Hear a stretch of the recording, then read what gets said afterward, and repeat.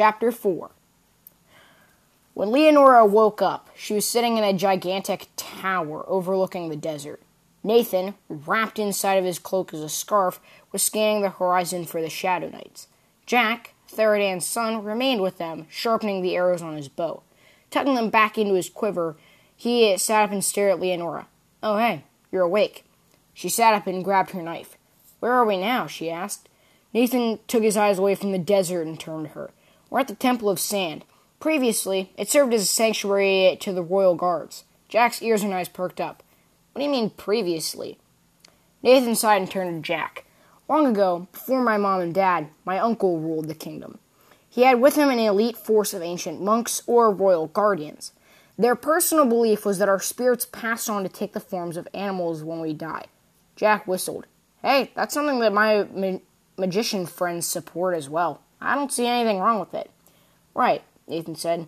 "However, my uncle didn't exactly support this new belief. Fearing that he would be judged as different and overthrown by their leader, he banished them from the kingdom. Once they disappeared, they vanished. Their knowledge, training, and everything about them disappeared. In fact, somewhere off down the tower, something moved. A stone clacked against the ground. Everyone turned with their weapons at the ready. Nathan, still wrapped in his scarf, stepped off the edge of the tower and led the way down the steps. Jack ignited his hand in flames to give light to the tunnels, and Leonora held her knife ready. They entered through a wide open room. Everything was black, cold, and silent. Nathan looked around. "Jack, if you please." Jack understood.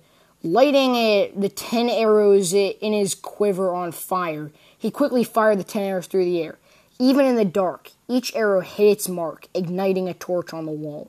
The room, as they could see it, was covered in sand, dust, and cobwebs.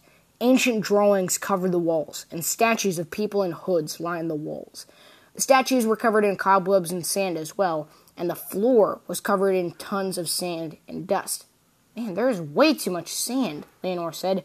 "I know. Why do you think they call it the Temple of Sand?" Jack said jokingly. In the center of the room stood a coffin. Nathan approached the coffin and slid the lid off. The trio advanced inwards towards, slowly and silently, with their weapons drawn. Inside sat the skeleton of the royal headmaster. Leonora covered her mouth from screaming, Jack backed away horrified, and Nathan looked in closer at the skeleton. Nathan noticed something wrapped in a ragged cloth in the headmaster's hands. Reaching in, he pried it out. "Ugh, that cannot look too good," Jack said, and unwrapped the cloth. Nathan found a golden glove inside. In the center of the glove sat a beauteous white diamond. Nathan slid the glove onto his hand. Looking into the diamond, the dust on it made him resemble his father. He sighed, missing his parents with every day that they were gone. Jack, however, had seen something strange in the firelight. On one of the walls, on one of the drawings, which read, "Don't trust," and then something written in a strange language, one of the bricks was loose. Jack pulled it, and a door opened behind the coffin. They all looked down the tunnel. A voice seemed to whisper up from the dark, "Free us." Nathan shivered. "I don't remember ever seeing this in the ancient manuscripts back at home." Jack once again ignited his hand into flame, but as he stepped into the tunnel, his hand was instantly extinguished.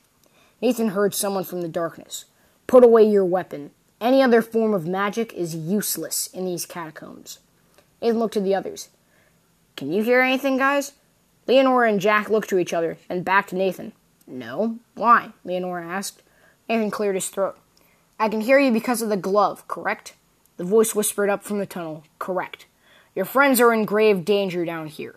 Only a descendant of the royal family can pass through these tunnels." Nathan looked back to his friends. "I'll see you guys after I'm done. Keep watch. I'll try to make it back alive." Leonora nodded, and Jack shook his hand. "Stay safe, Nathan. According to the library books at my village, I've heard that without a royal sword or heirloom, you can get seriously lost in those tunnels, so be on your guard." Nathan nodded to his two friends, and then began the journey down the stairs through the catacombs. Chapter 5. Jack and Leonora stayed up at the tower. Jack, who had been silent with thought, stared across the desert to the mountains. The columns of smoke from his village had finally disappeared, and clouds filled the sky. He looked to the ground thinking about his family, his father, his friends, everyone that he knew and loved. Once he got out of the temple, he was going to spear the Shadow Knight through the skull with one of his arrows. He looked up from the ground and found no Leonora. She was gone, vanished into the air. Jack snapped up, bow at the ready. In his arrowhead shining in the moonlight, he saw a masked figure with a spear on the roof. Whipping around on his heel, there was nothing. Jack turned again, but the figure was on top of him with her knee on his throat. Jack tried to reach for his bow. No good. The figure took off her mask, revealing a girl his age. Shh! These are sacred ruins! Jack sat up, clutching his throat. Ugh! Who are you, and where did you come from? The girl sighed, putting her spear away. My name's Aurora, and I've been tracking you since you left the mountain. I live in these ruins. Jack couldn't believe what he was hearing. All at once, he turned to look down the tower. A mass of black figures were riding toward the tower. Jack pulled out his bow, and Aurora drew her spear. Who are they? She asked. Jack fired 3 precise fire arrows through the air. Dunno, but they're definitely not friends. Jack turned toward the door and found Leonora hanging off the wall. Getting her down, they all grabbed their weapons and prepared for battle. Well, at least after Aurora apologized. Nathan walked through the maze of corpses, sand, tunnels, swinging axes, and torches. Suddenly, his footsteps stopped. Huh? What's this? He was in the same room as the door to the treasure room, but between them was a giant black pit. Nathan started back, but the voice returned. Use the glove. Nathan looked out of the caverns and then down to his glove. Closing his eyes, Nathan felt the glove begin to glow. Then he found that through a purple mist, there were platforms that he could stand on and other bridges underneath him. But when he opened his eyes, they disappeared. Closing his eyes again, Nathan hopped across the platform and flipped off the last one to the other side. Staring down into the empty void, he could see the other bridges leading to different rooms. Huh, what was that? He asked, but there was no response from the darkness. Nathan shrugged it off, opened the treasure room door, and stepped inside.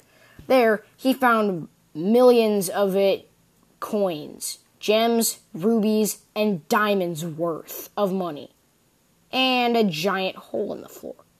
Nathan looked into the darkness, hearing the voice again. Go down the hole. Inside is a monster who long ago has destroyed us in our sacred legacy. Defeat him, and our souls shall be freed. Nathan nodded in the gloom. I have no idea what that means, he asked, and then he jumped into the pit. He slid down the wall, somersaulted off the bottom, and got to his feet unharmed. Nathan looked around the giant platform he was standing on. Nothing seemed wrong with the room. Suddenly, he saw a single blazing green eye appear from the gloom. Whipping out his sword and pulling on his hood, Nathan walked around and sidestepped around the eye. The eye was quickly followed by a monster with 6 hands but no arms, and its torso hung from the ceiling like a spider. Tentacles on its body flailed, and it let out a harrowing shriek as it charged. Chapter 6. Nathan wasted no time in grabbing his sword from its sheath. Closing his eyes and using the dreaming power of the Guardians, he could see the invisible demon through the darkness. Even though it charged, he slashed at one hand, jumped off the next, and then thrust his sword into the demon's back. It shrieked and threw Nathan off. He backflipped and once again closed his eyes. In the purple mist, the hands emerged first and then the demon. Using the hands as platforms, Nathan side-rolled and then jumped. The force of the hands slamming onto the platform flung Nathan through the air. He yelled, flipped through the air, and thrust his sword right through the beast's eye. The beast screamed as its eye hit the floor. Clutching its empty eye socket with one of its wounded hands, it slunk away into the shadows. And before long, Nathan heard a loud crash from above. Cleaning his sword, Nathan looked at the eye. It was twice his size. Shivering, Nathan sighed and looked around himself to see the ghosts of the monks. The headmaster emerged from the crowd, a man with fur lining on his robes, and he approached Nathan. You have freed us from our imprisonment. For that, we are truly grateful for your service. You will make a fine king in the future, Nathan Aratharis. With that, the monks gave one last bow to Nathan and disappeared into the gloom, leaving only a silver necklace. Picking it up, Nathan read aloud, Use this when you truly need us. Pocketing his necklace, Nathan used a rope to make his way back up the wall and out into his friends. What the? Aurora stopped him. You're Nathan, correct? Nathan nodded. Yeah? Who are you? Aurora aside. My name's Aurora, and we're currently surrounded by Shadow Knights. There's no escape out of this room.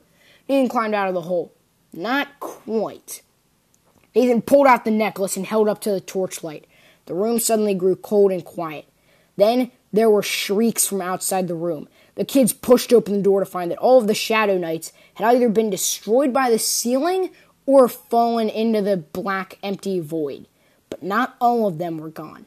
Nathan saw the Shadow Knight heading back up the staircase. He charged across the empty void, with his eyes closed, walking across the platforms. "Nathan, wait!" Leonora yelled, but it was too late. Their blades met in a resounding clang that shook the walls of the cavern. It threw Leonora and Aurora off their feet and down into the void. Jack ran to them, but the hole closed up. "No!" he yelled. Nathan parried the thrust from the Shadow Knight and slashed at him. It cut a white-hot gash on his chest plate. Staggering back, the Shadow Knight smiled. "You are an admirable child, but not even you can defeat me. Not once I have complete power over everything." He disappeared into the night as if nothing had happened. Nathan sighed and sheathed his sword. "Where's the other two?" Jack pointed to the ground. They went down there and vanished." Nathan looked to the ground. Closing his eyes, he saw that down on one of the other bridges, another tunnel was hidden from sight just beyond the treasure room. "Follow me," Nathan yelled, and the two boys hopped down the bridges and ran across the cavern. Leonora sat up, dazed. She was in a giant dome-shaped room with smooth walls, rivers, and a single shaft up through the top.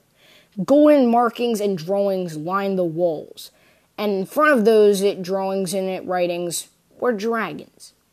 These were great Chinese dragons that swirled through the air, twisted and flew, and walked and ran across the ground.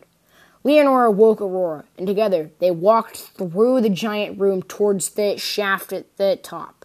Suddenly, they felt a breath behind their backs. One of the bigger dragons had made its way over to them. It was big with red and blue scales. Yellow dots specked its scales, and white paint zigzagged between the red and blue marks. Its eyes were brilliant purple, and it seemed curious with the two girls. It nuzzled them, and then lifted them onto its back. "Here we go," Aurora yelled, and the dragon carried them up through the hole in the ceiling and out to the catacombs again. Nathan and Jack walked back across the invisible platform when they heard screaming. Jack looked down into the pit with his bow at the ready. The dragon, carrying Leonora and Aurora, picked up Nathan and Jack in its hands. "Hey, whoa!" Nathan yelled, and the tower on top of the temple from far away exploded with sand. The dragon circled through the air, its ears and scales practically singing in the air. Flying away, the team looked out over the kingdom. There was the temple, the reservoir, the mountains, and the forests. Jack looked back at the temple. Man, that place was really creepy. Let's not go visiting there anytime soon again. Leonora laughed. "Did you two have fun while we were gone?" Nathan smiled, revealing a sack of rubies, diamonds, and other riches. "Yeah, well, I did. Jack didn't seem to like the magic in that place." Everyone laughed as they set off toward the ashen plains and the volcanic rise. But even as they flew away above, the Shadow Knight watched them from the ancient forest near the ashen plains. They are but fools. Even if they make it to the mountain people, they will never last in the maze of the sorcerer insane. With that, he laughed and rode away to the reservoir.